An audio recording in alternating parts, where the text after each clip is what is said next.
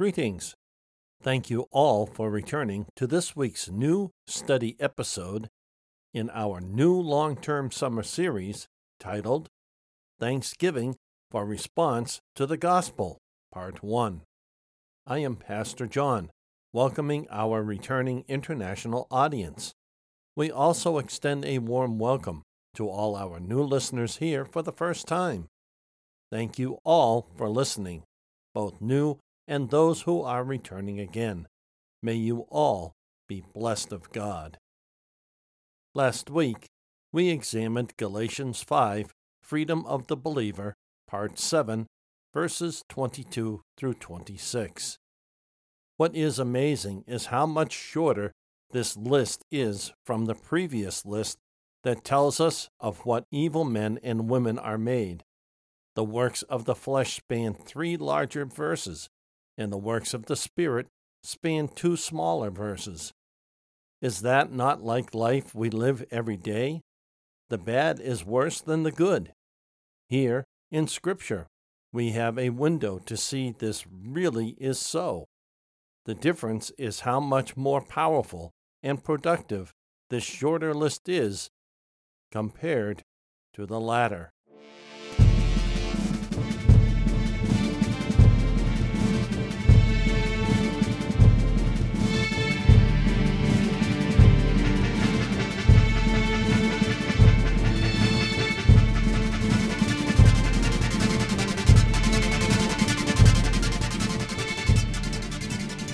This week, we start our long-term summer series. It is found in 1st and 2nd Thessalonians. We will start this examination in 1st Thessalonians chapter 1. This examination will last through the course of the summer and possibly into the early fall of 2020. So, let's start. Scripture reads, From Paul and Silvanus and Timothy, to the church of the Thessalonians in God the Father and the Lord Jesus Christ. Grace and peace to you. We thank God always for all of you as we mention you constantly in our prayers, because we recall in the presence of our God and Father your work of faith and labor of love and endurance of hope in our Lord Jesus Christ. We know, brothers and sisters loved by God, that He has chosen you, in that our gospel did not come to you merely in words, but in power and in the Holy Spirit and with deep conviction. Surely you recall the character we displayed when we came among you to help you, and you became imitators of us and of the Lord, when you received the message with joy that comes from the Holy Spirit, despite great affliction. As a result, you became an example to all the believers in Macedonia and in Achaia. For from you the message of the Lord has echoed forth not just in Macedonia and Achaia, but in every place reports of your faith in God have spread, so that we do not need to say anything. For people everywhere report how you welcomed us and how you turned to us from idols to serve the living and true God, and to wait for His Son from heaven, whom He raised from the dead, Jesus, our deliverer from the coming wrath. 1 Thessalonians chapter 1, verses 1 through 10. Those 10 verses end on a rather sober note. The last section after the comma read, Jesus, our deliverer from the coming wrath.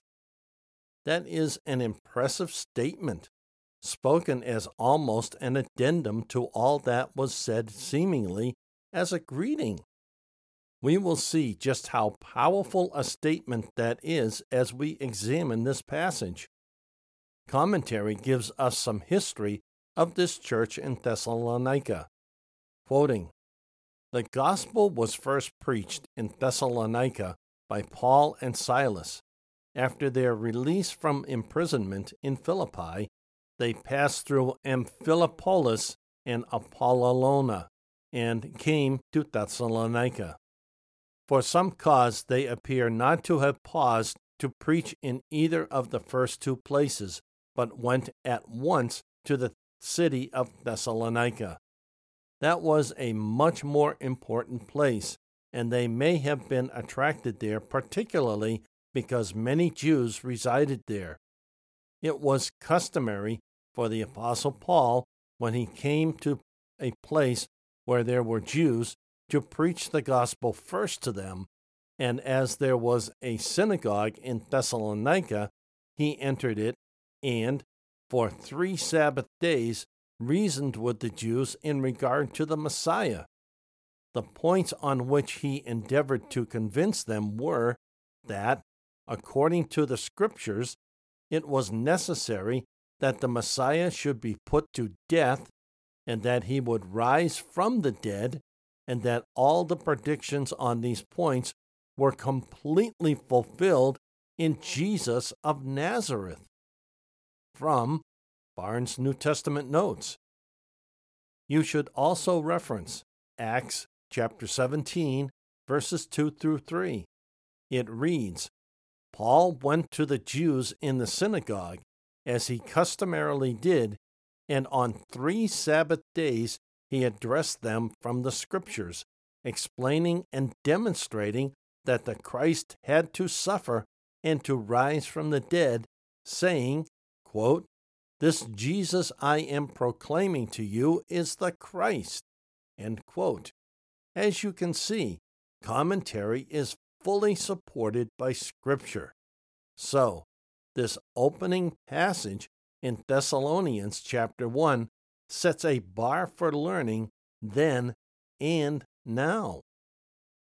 We should note there were 4 classes of peoples at Thessalonica. They are as follows. Jews. To them Paul preached first, and though the mass of them opposed him and rejected his message, yet some of them believed. We find this supporting reference in the Bible. Some of them were persuaded and joined Paul and Silas, along with a large group of God-fearing Greeks and quite a few prominent women. Reference Acts chapter 17, verse 4. 2. Greeks who had been proselyted to the Jewish faith and who seem to have been in attendance on the synagogue, Acts chapter 17, verse 4, they are called, quote, devout Greeks, end quote. That is, religious Greeks, or those who had renounced the worship of idols and who attended on the worship of the synagogue. They were probably what the Jews called, quote, proselytes of the gate, end quote. Persons who were admitted to many privileges, but who were not proselytes in the fullest sense. There were many such persons, usually where a synagogue was established among the Gentiles. 3. Females of the more elevated rank and standing in the community. They were women of influence and were connected with distinguished families. Possibly they also may have been of the number of the proselytes. And finally, 4. Not a few members of the church appear to have been converted from idolatry by the preaching of the apostle, or had connected themselves with it after he had left them. Thus, in 1 Thessalonians chapter 1, verse 9, it is said, quote, For they themselves show us what manner of entering in we had unto you, and how, quote, you, end quote, turned to God from idols to serve the living God, end quote. There you have it, the full backup of Thessalonica from the religious point of view. This should better give credence as to why Paul and Silas were so fired up on arriving in Thessalonica, why they wanted to see the spreading of the gospel of Jesus Christ throughout that land and beyond. So, with that, let us dig deeper. Quoting Scripture. We thank God always for all of you as we mention you constantly in our prayers, because we recall in the presence of our God and Father your work of faith and labor of love and endurance of hope in our Lord Jesus Christ. 1 Thessalonians chapter 1, verses 2 through 3. There is at least two thoughts here we need to explore. First, quote, "We thank God always for all of you as we mention you constantly in our prayers." End quote. Commentary tells us this on that portion. For all the members of this church, Jew or Gentile, rich or poor, greater or lesser believers, officers or private Christians, for their being a church, for the gifts bestowed on them, for the graces hereafter mentioned that were wrought in them and exercised by them, the glory of all which is given to God, and thanks for the same, which shows them to be gifts of His is God, capital H, which shows them to be gifts of His, and not in the least owing to any merits of men. The apostle ascribes nothing to their free will, previous dispositions and qualifications, diligence and industry, nor does he attribute anything to himself and to his companions, who were only ministers by whom these believed, but he refers all to God, to His grace and goodness, and he returned thanks to Him for it, and that always, whenever he thought of it, made mention of it, or was at the throne of grace. From the New John Gill's exposition of the entire Bible. That commentary passage is quite definite. We are seeing this again. There is no wiggle room or middle ground. Again, we are all in or we are all out. Middle ground just does not exist, no matter how much we would like it to exist. In the book of Revelation, we are told that God will spew those who choose middle ground out of His mouth. That language is strong and definite. No other way to interpret it. You can only soften it up if you add language that is not present in the text. So, another strong lesson. Notice, too, how commentary identifies their humility. It reads, "Not in the least owing to any merits of men, the apostle ascribes nothing to their free will, previous dispositions and qualifications, diligence and industry, nor does he attribute anything to himself and to his companions, who were only ministers by whom these believed, but he refers all to God, to His grace and goodness, and he returned thanks to Him for it." In what seems a strange way to us, those in Thessalonica who were presently saved in Jesus Christ and did works unto that end ascribed nothing to their free will, nothing to their previous dispositions and qualifications, nothing to their diligence and industry, nor does Paul attribute anything to himself and to his companions. Where is that kind of humility today? Quoting Scripture, "We know, brothers and sisters loved by God, that He has chosen you, in that our gospel did not come to you merely in words, but in power and in the Holy Spirit, and with deep conviction. Surely you recall the character we displayed when we came among you to help you." 1 Thessalonians chapter 1, verses 4 through 5. First, notice this from verse 4. If the church at Thessalonica had shown that it was a true church of Christ, chosen by God, then we can learn the following 4 things.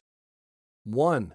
A true church owes that it has to the, quote, election of God, end quote.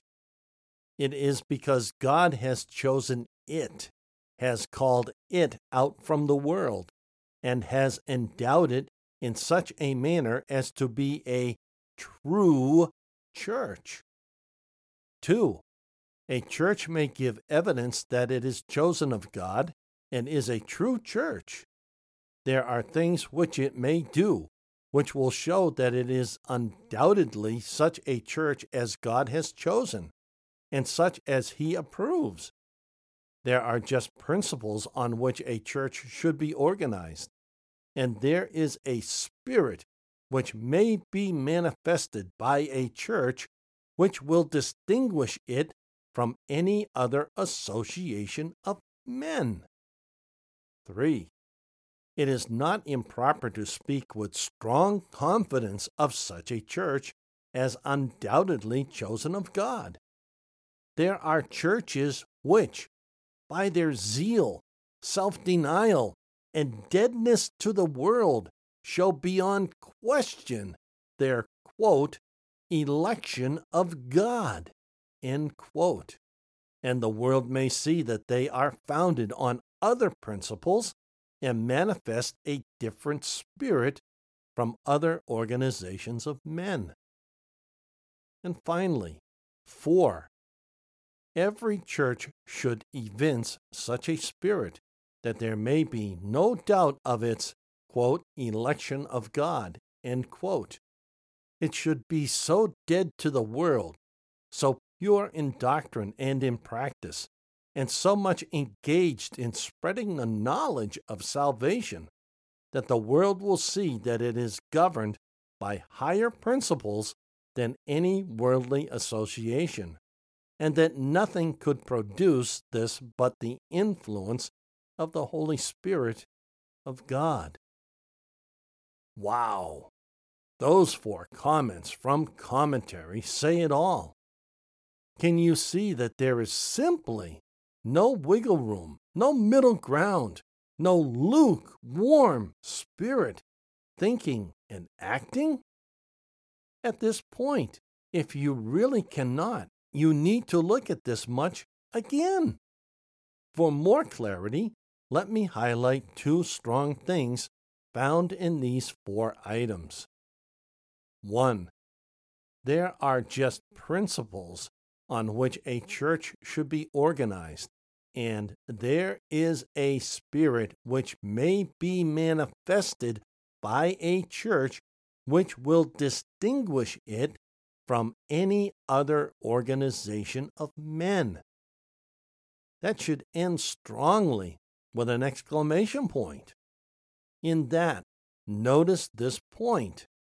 There is a spirit which may be manifested by a church which will distinguish it from any other association of men. The suggestion here is a church may exhibit its own personality and identity. There is also an allusion to the Holy Spirit identifying any church body with a group of spiritual gifts authored and distributed by the Holy Spirit to many individuals of such a church. 2. There are churches which, by their zeal, self-denial, and deadness to the world, show beyond question their, quote, election of God, end quote, and the world may see that they are founded on other principles and manifest a different spirit from other organizations of men. That alone says so very much.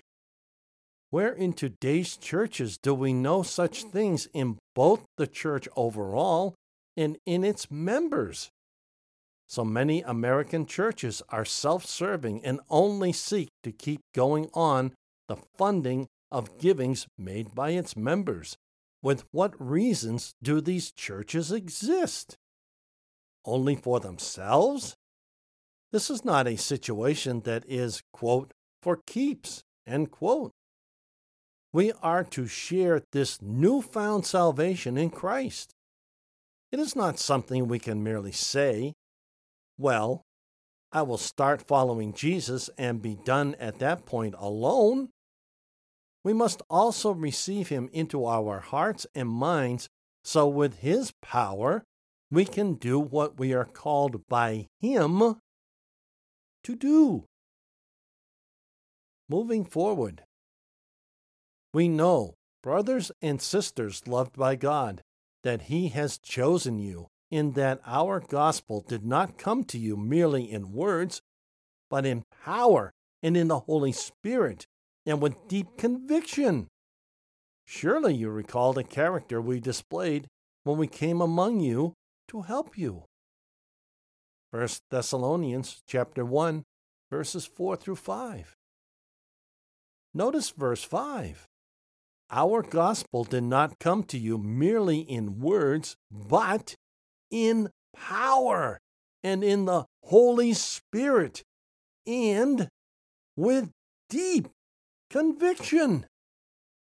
Is this where you are today, or in some other place lacking the power of God, the gifts of the Holy Spirit, and a particular sense of self-denial for it all to happen through you?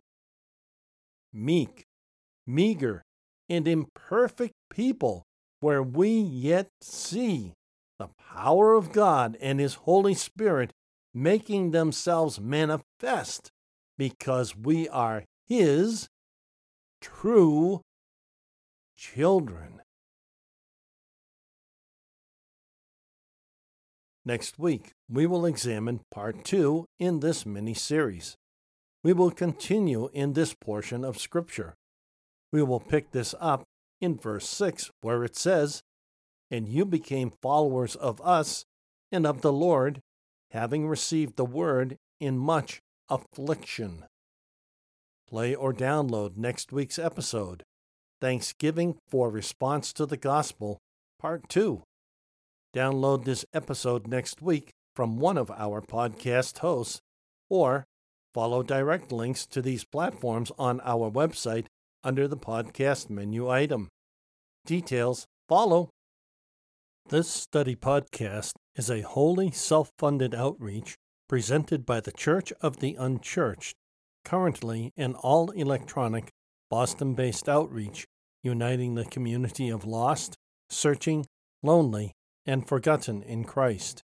We greatly appreciate serving our international audience. God bless you all. If you are visiting for the first time, welcome, and God bless you. We look forward to the return of all our faithful listeners and new listeners. Thank you all so much. Please share our podcast with family, friends, and others you believe would find it a blessing. If you are unsaved, we truly hope you find God, as well as receiving him as Lord and Savior of your life. Please find a short link to our episode titled, "How to Be Saved," at the bottom of any episode description. To learn more about us and who we are, give our episode titled, "Introduction, About Us, Who We Are," a listen. In that episode, you will learn more about us, who we are reaching out to, our mission, vision, ministry, and more. Again, a short link to this episode is found at the bottom of any episode description. For more information, check out our mobile, tablet, and desktop compliant website. Our subdomain hosted at Site 123 is unchurched.site123.me. This website is where you will find additional information about us and the podcast platforms we are in syndication with. Find direct links to all our podcast platforms under the podcast menu item. Our RSS feed is syndicated on many popular podcast platforms. Please use the search phrase, Church of the insert dash symbol, churched, to find us on a podcast platform like iTunes, Google Podcasts, TuneIn, or Spotify, to name a few. We refresh our RSS feed with every weekly episode upload on Sundays. These sites update our feed within 24 hours of our refresh. If Podomatic has any server issues, all linked episodes on iTunes, Spotify, TuneIn, and Stitcher will be unavailable for the duration of the server downtime. We therefore post all episodes on our backup host, www.podcasts.com. That is podcast with an S. Again, our site address is www.podcasts.com, or go to anchor.fm/unchurched. Now to him who is able to strengthen you, to the only wise God, through Jesus Christ, be glory forever. Amen. Until next week, this is Pastor John for the Church of the Unchurched.